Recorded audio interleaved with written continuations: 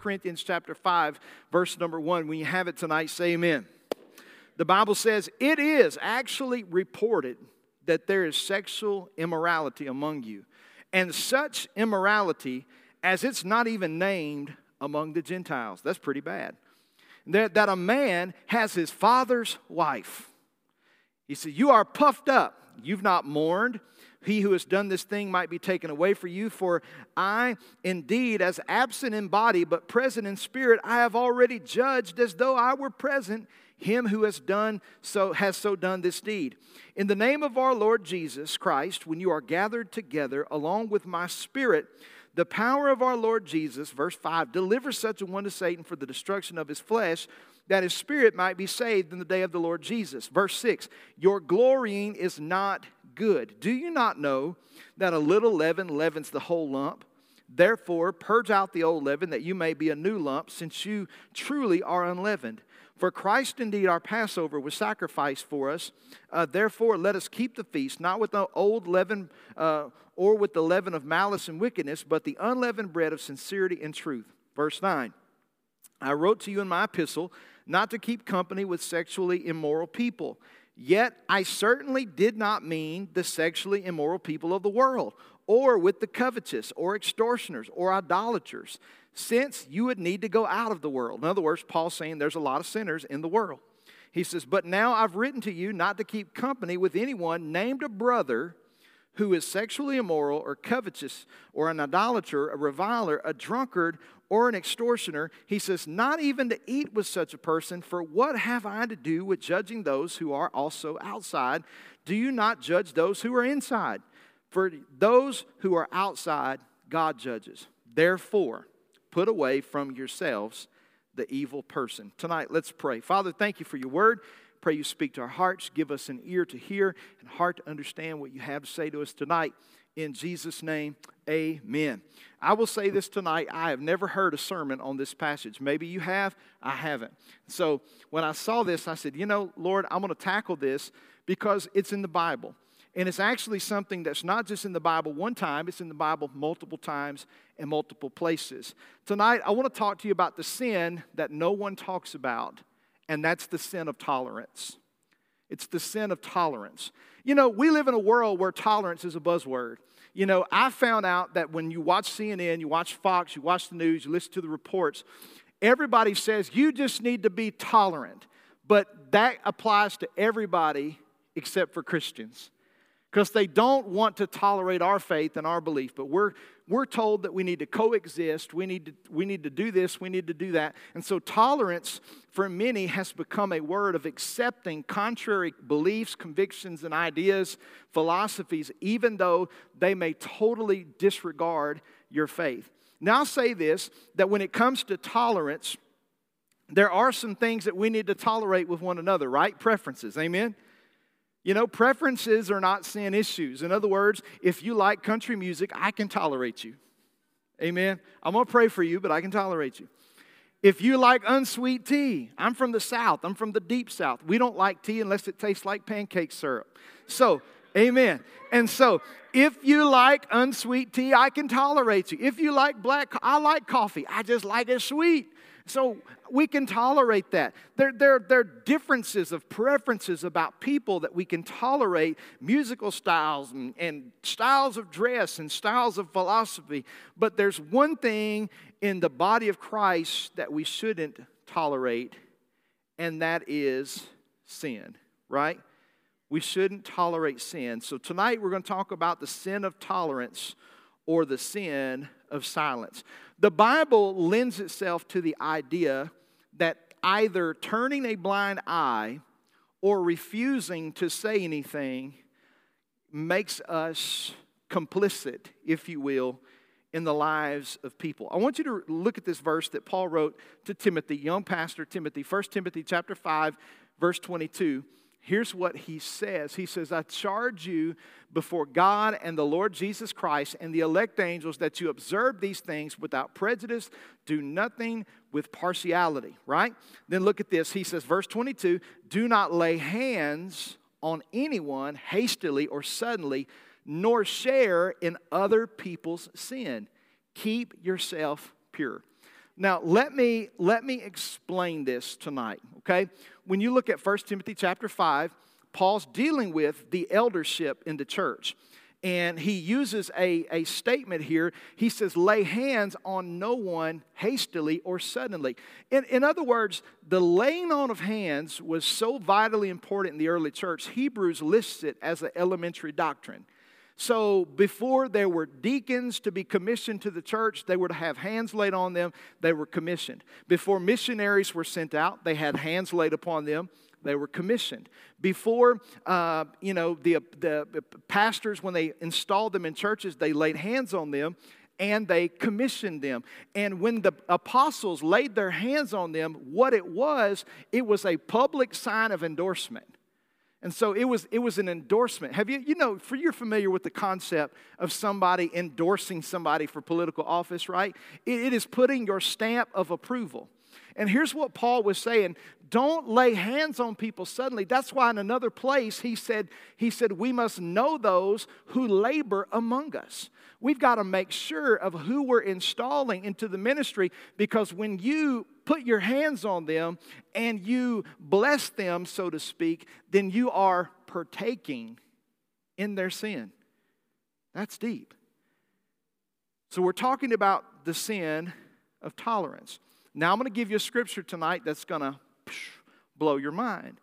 Romans chapter 1, verse number 28 through 32 is a powerful passage. Now, by the way, this passage of scripture, all of Romans chapter 1, you will read it today and liberal Christians will scream and want you to rip it out of the Bible. But it's in the Bible. Everybody say it's in the Bible. Romans chapter 1, if you think the Bible has nothing to say about homosexuality in the New Testament, you're wrong. Romans chapter 1 is written about it. Now, I want to make a statement. I want to make it clear. We are not homophobic. We don't hate homosexuals. We pray for people who struggle with that. There's a difference, though, in struggling with something and accepting it as acceptable. And Paul writes to Romans chapter 1, and he deals with the story, or with the nature, rather, of homosexuality. And he deals with how it is deviant from nature, how it's against God's creative design, right? And he talks about how man left the natural use of the man, woman left the natural use of the woman, and they did things which were unholy and unnatural. Look at what Paul says. We're talking about the sin of tolerance tonight. Everybody say tolerance. Look at what he says. Romans chapter 1, verse 28. Paul says this, and even as they did not like to retain God in their knowledge, God gave them over to a debased mind, a depraved mind, to do those things which are not fitting. You know what that tells me right there before we go any further? If you're just bent on doing wickedness, God will let you. You know why? Because He doesn't violate our free will. And so God said, they were bent to do that. And so He gave them over to a debased mind to do those things which were not fitting. Being filled with all unrighteousness, sexual immorality, wickedness, covetousness, maliciousness, full of envy, murder, strife, deceit, evil-mindedness. They are whisperers, backbiters, haters of God, violent, proud, boasters, inventors of evil things, disobedient to parents, undiscerning, untrustworthy, unloving, unforgiving, unmerciful. Notice he's naming all of these things, but the context of Romans chapter 1 is the subject of sexual immorality, specifically homosexuality. And look at what he says, verse number 32. He says, who knowing the righteous judgment of God, right? That those who practice such things are deserving of death. Now stop right there. He's not talking about Old Testament stoning here. He's talking about spiritual death. It'll separate you from God, spiritual death. He says, those who practice such things are deserving of death, but don't miss this.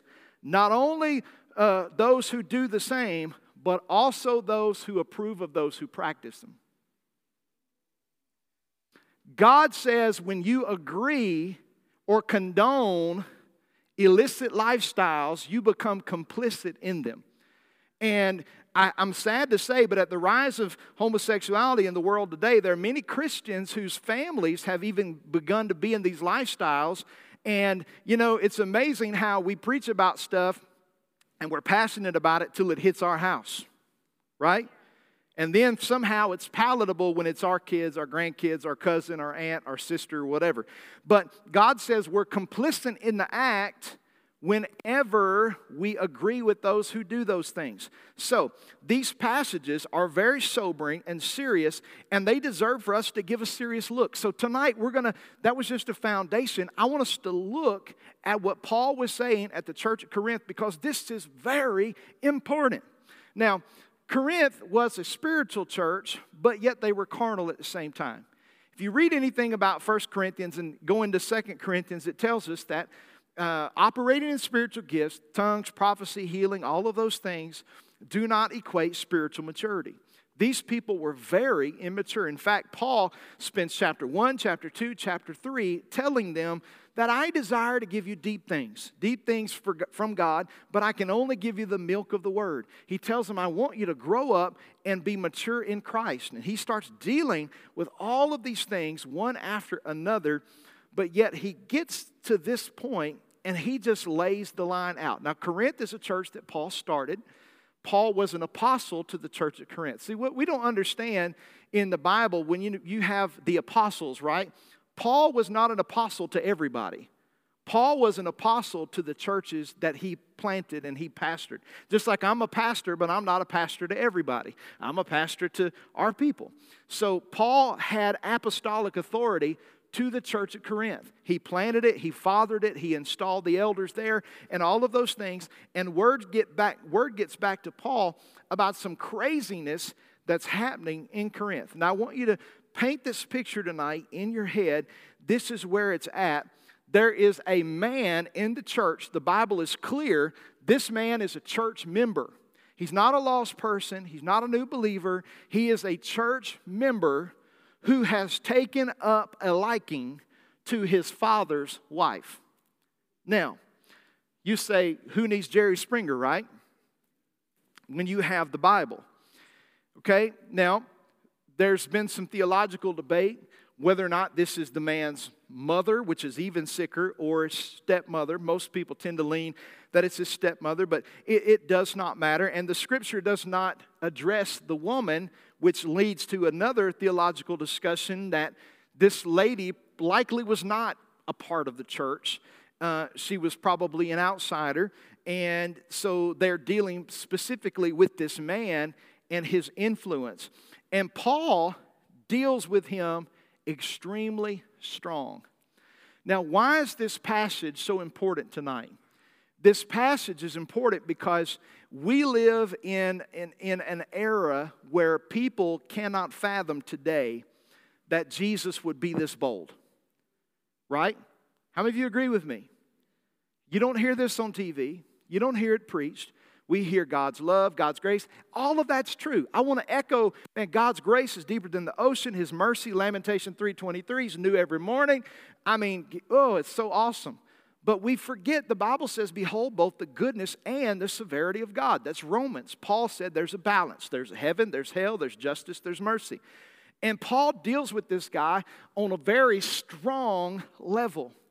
I would submit to you tonight that if most of us, or should I say, most church leaders dealt with problems like this today, the stuff would hit the fan. Let's say it like that. Right? But Paul dealt with it. So I want you to notice before we go any further, here's what you've got to understand. This man is not a new believer. He's not a struggling believer. This man is an unrepentant believer. Paul makes that clear. He knows he's doing wrong. He's been told he's doing wrong. And this man won't repent. And besides that, a spirit has come in the church to where now people are celebrating this man's achievement. How crazy is that? You don't believe me? Let's look at it together. If you got your Bible, go back with me to 1 Corinthians chapter 5, and let's look through a couple of these verses again. We're not going to read the whole thing, but let's start back at verse 1. Paul said, it is actually reported that there is sexual immorality among you, and such sexual immorality as is not even named among the Gentiles.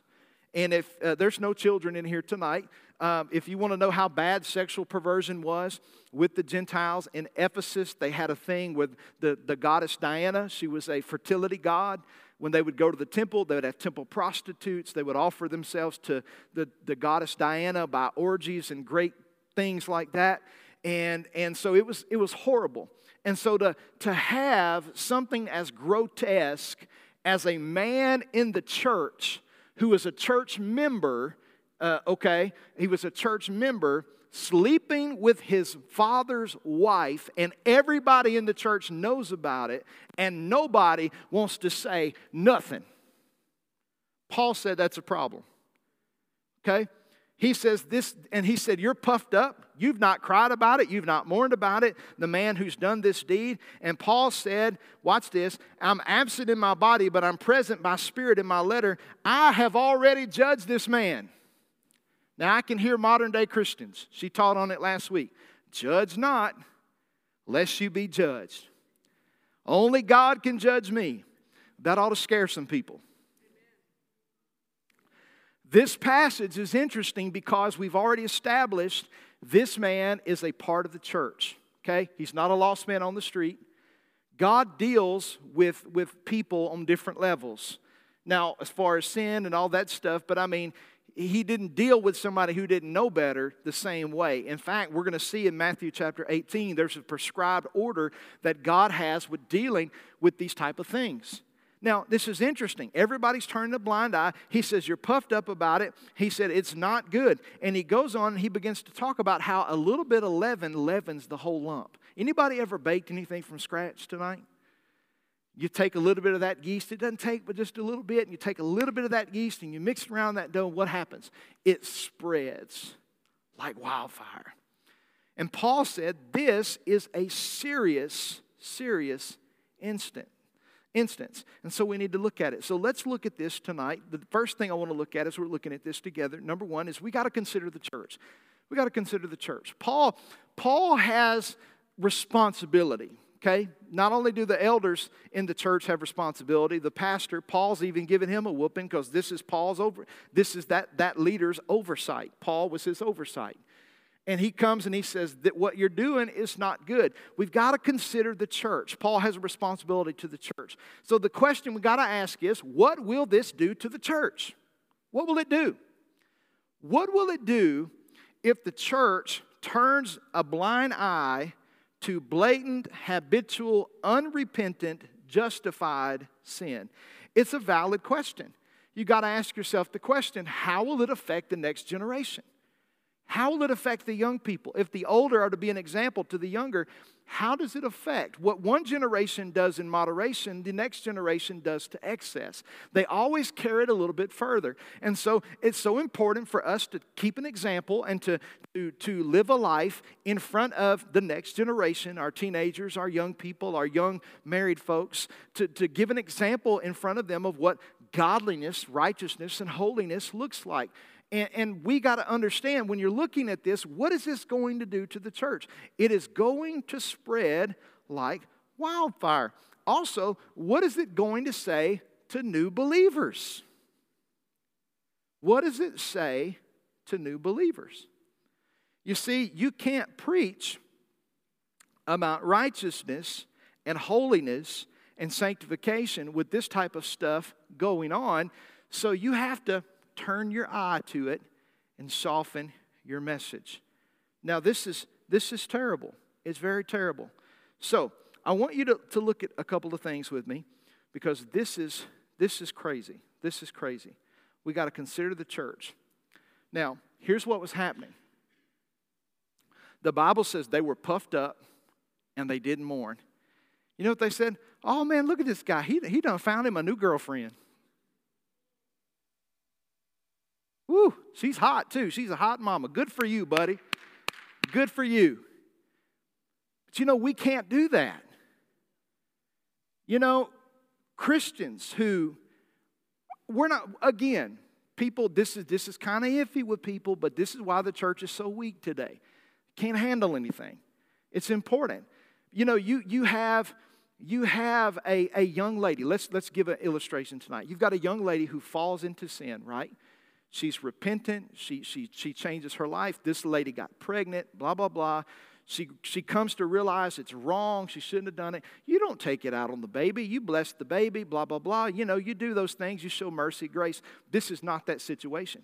This man's been gone to. This man has turned a blind eye. Church leaders have turned a blind eye. And now people are celebrating the sin. Oh, you moved in with your new woman and she's married too. God bless you. That's great. You're awesome. It's sin. And Paul said bragging about that stuff is stupid. He said it's terrible. Listen, you don't just read the Bible. You got to read the Bible. Amen? It's in there. He said, listen, what you're boasting is not good. Paul told him, you ought to be ashamed of yourself. He said, you ought to be ashamed of yourself for rejoicing and boasting about the sin that's among you. You got to consider the church, the example that you've got to set in front of people. Here's the second thing. Are you ready? The second thing is, not only do you consider the church, but we got to consider the person. Okay? You got to consider the person. Are we doing them right by ignoring it? Now, I know people say, well, judge not. Now, here's what the Scripture says. The Bible says to judge righteously, judge accordingly, use righteous judgment, don't judge condemningly, always approach in the spirit of reconciliation, not the spirit of condemnation. That's why the Bible says don't judge hypocritically. Don't go to your brother about a speck in his eye if you have a mountain in your own. That's why you look at yourself first. You ask God, okay, am I dealing with this stuff? And you go with the spirit of meekness. The Bible says if any of you are overtaken in a fault, you who are a brother, go to them in a spirit of meekness, considering yourself lest you also fall. You know, the bigger they are, the harder they fall when you get prideful. So that's not what we're supposed to do. But by ignoring it and celebrating it, are we doing the person right? No. And isn't it interesting that Paul thinks this is a big deal? Somebody say it's a big deal. You know, this is so interesting to me because we have so many people today in the body of Christ who say sin doesn't matter after you're a Christian. Paul didn't get the memo. He was serious about this. He was serious about it to the point he was concerned for the man's soul. And the man was a believer. Because when you continue in habitual sin, right? We believe in grace, believe in mercy. When you continue in habitual sin, you harden your heart, you harden your heart, you harden your heart, you eventually walk away from the Lord. Paul knows that. And he said it's not good. Because what happens? By ignoring the man, we're not doing him any good. Let me ask you a question. Is their attendance and their offering more important than their soul? The answer is no. The answer is no.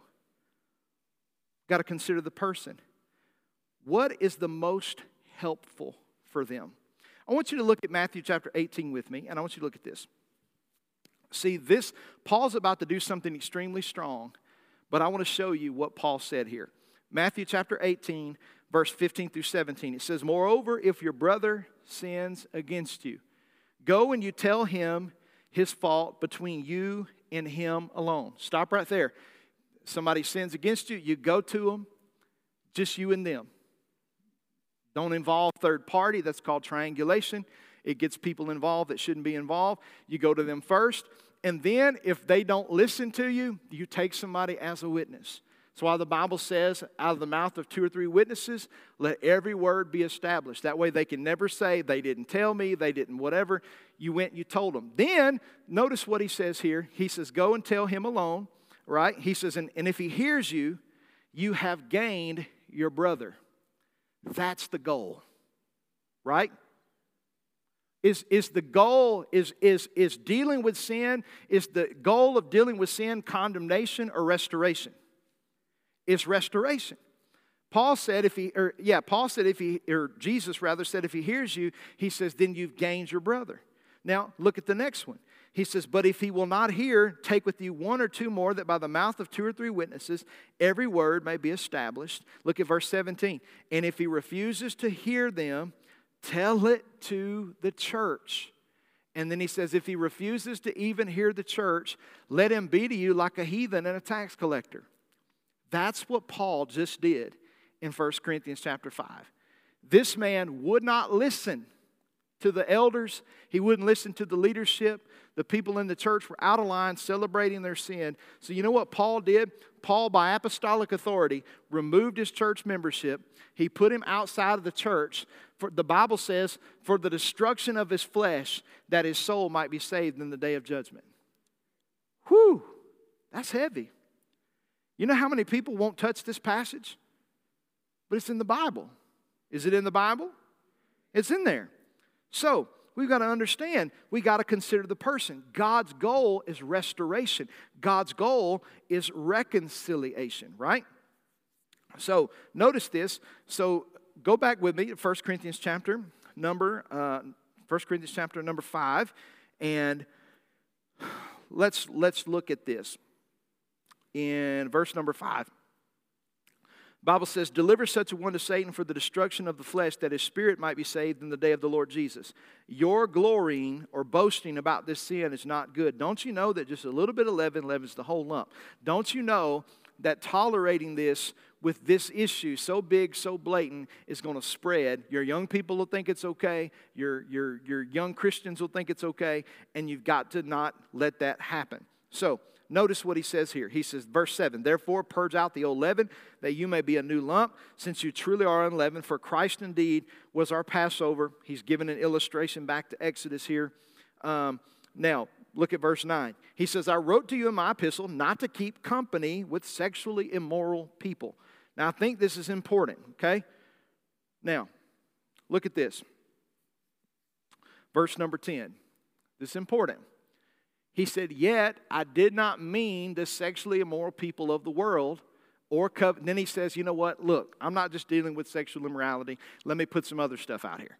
He said, covetousness, extortioners, idolaters, blah, blah, blah. He said, you'd have to need to go out of the world. Here's what Paul was saying. I'm not telling you to stop hanging out with sinners. He said, sinners need a Savior. Paul said, I'm not telling you to do that. He said, I'm not telling you to do that. He said, you would have to leave the planet to get away from sinners, because sinners are everywhere. A dog hath fleas and sinners sin. That's what they're supposed to do. But what Paul said, I'm not saying that. That's not what I'm saying at all. Now, notice what he says. Verse 11, but now I've written to you not to keep company with anyone named a brother. Don't get twisted at me, number one. But number two, I didn't write this. I didn't write it. I mean, I might be talking about your best friend, your spouse, my best friend. I don't know. I'm telling you what the Scripture said. Paul said somebody who is called a brother. So this man was recognized in the church as a church member, and he had been called on his sin. Church turned their eye. Everybody puffed up. He won't repent. Paul said, I'm telling you, don't be best buds. Don't hang out with him who is sexually immoral, covetous, or whatever. And then he says, don't even eat with them. That's tough. That's tough. That's tough. I hear somebody now, that ain't like Jesus. Well, there's parts of the Bible about Jesus you don't like, but you don't get to pick that. The Word of God's not a buffet. You got to take all of it. And it's crazy because, notice this, notice what he says. Don't even eat with such a person. He says, for what if I have to do with judging those who are outside? Do you not judge those who are inside? But those who are outside, God judges. This is what Paul's saying. Those who are outside in the world, God's going to judge them one day. There's no ifs, ands, and buts about it. But when he uses the word judge, he's not using it in a condemning way. He's using it as a way of accountability, of being a brother and sister enough to call somebody out on their stupidity. Amen? In a spirit of reconciliation, in a spirit of restoration. To see somebody running towards a cliff and say, man, if you don't get yourself away from that cliff, you're going to drop off and die. Now, do I love you more if I say something, or do I love you more if I don't say anything? The problem is the world says I love you more if I don't say anything. I just agree with your life, agree with your circumstances, agree with whatever. But Christian love is not always lovey-dovey. Christian love sometimes is speaking the truth in love. Right? Now, how many of you, we're not panning the crowd tonight, so DHS is not on call. How many of you ever whooped your child before, right? All right. Now, whooping your child, according to the Scripture, is a manifestation of love. The Bible says, he whom the Lord loves, he chastens. The Bible says, spare the rod, hate the child. It doesn't say spare the rod, spoil the child. That's not in the Bible. It's spare the rod, hate the child. If you don't discipline them, you don't love them. So God's discipline is a manifestation of love. And so we don't see church discipline in the Western culture. And let me just add this. When you try to discipline somebody in the Western culture, they just get in their car, go down the road to another church. Because people can't be corrected. That's just where we're at today. But if a person can receive correction, we've got to understand that when you're erring in sin in that kind of way, God will throw every kind of lifeline out there He can to help you. We got to consider the church. We got to consider the person. We got to consider their soul. We got to consider that God wants to restore them. But number 3, we've got to consider the Lord. What was Paul's attitude? What was the Lord's attitude? Now, Paul's attitude was not, it's okay, buddy. Grace has you covered. You're good. No, because there is grace, but this man was abusing grace. The Bible says we don't turn the grace of God into lasciviousness. Lasciviousness is just a big fancy word for unrighteous, unclean living. You don't use grace, you don't use grace as a license to go out there and do what you're going to do. And that's what these people had turned it into. And Paul said, no, sin, even as a believer, it's terrible. It separates you from your family, separates you from yourself because it causes issues internally. Sin, when it brings destruction, it separates you from the Lord. It's crazy. Crazy, crazy, crazy, crazy, crazy. So that was his attitude. It wasn't grace, grace, do what you want to do. No. But the Lord and Paul both, their attitude was restoration. Restoration. Now, I've got some good news for you. This didn't look like good news right here. But Paul told them, you got to put this man out of the church. Say, God would never kick somebody out of the church. Yeah, He would. Because the church is not a country club. It's not a free-for-all where you pay your dues and you get to just do what you want. God is the Lord of the church. And He sets boundaries, parameters, and things in His Word that He wants us to follow. And it's just like any loving father, any loving mother. They have parameters for us, but the moment we step outside of those, there are consequences, there are errors. And Paul, you know what he did? He said, y'all put the man out of the church. He made this statement. He said, turn him over to the destruction of his flesh so that his soul might be saved in the day of judgment. Whew! I don't know what you got to do so bad for that to happen, but I hope I never find out. Well, let me tell you in plain English what Paul was saying. Paul was saying, we're going to put you out, and God's going to take His hand off of you. And you're going to hit the bottom, and hopefully, before you die, you turn back to the Lord. That's what he said.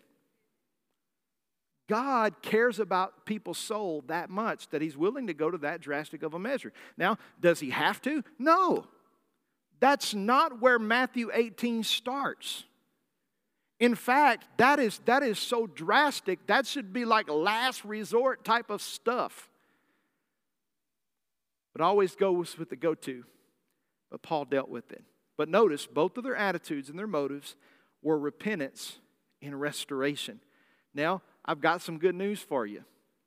Over in 2 Corinthians, I think it's in chapter 3 or chapter 4, Paul writes to them about this man. He says, welcome him back into the church and forgive him.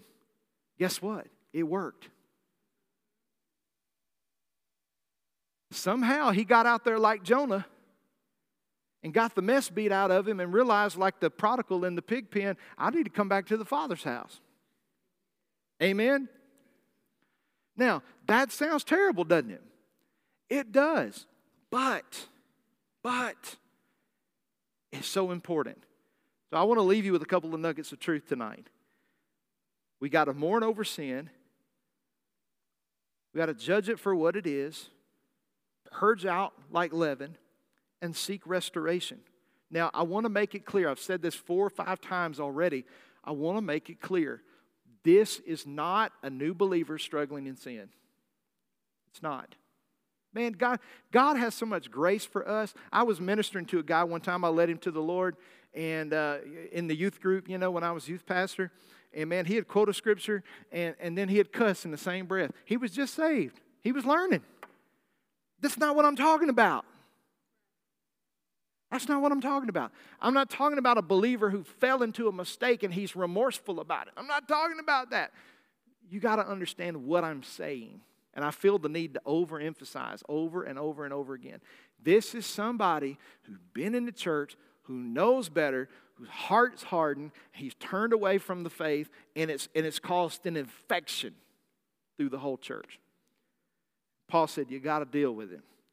Somebody told me like this, it's like a toothache, right? You have a tooth infection, up in your gums or something.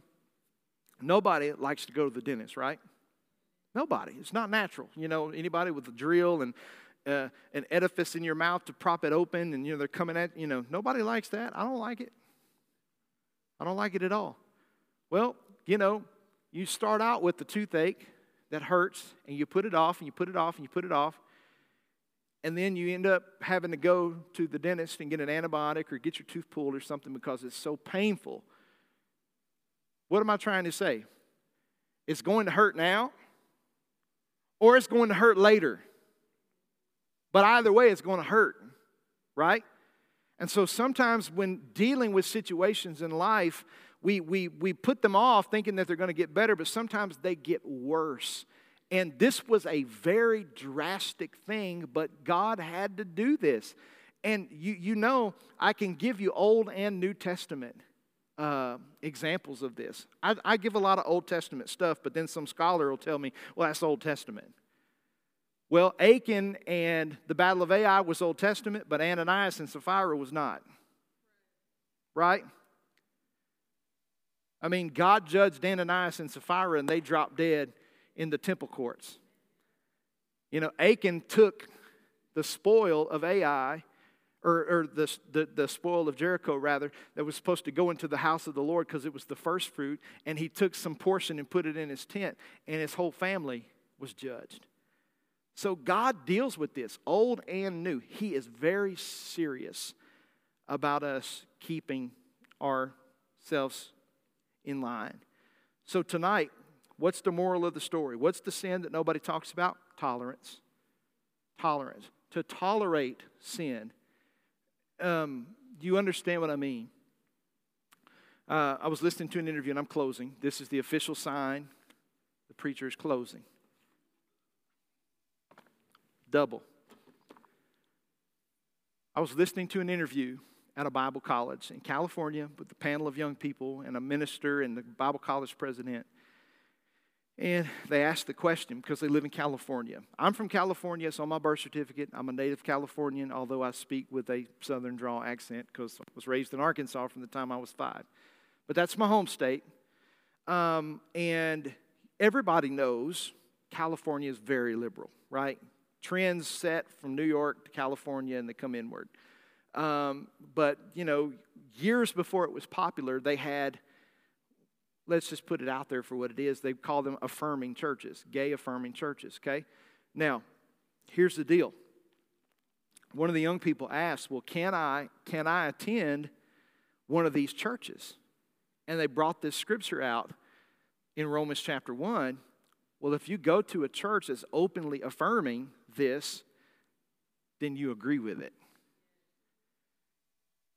I'm not going to go into this too hard, but it's almost like voting for somebody who agrees with abortion. And you don't have to put the scalpel in to participate. We participate like this. So we have to be careful with this.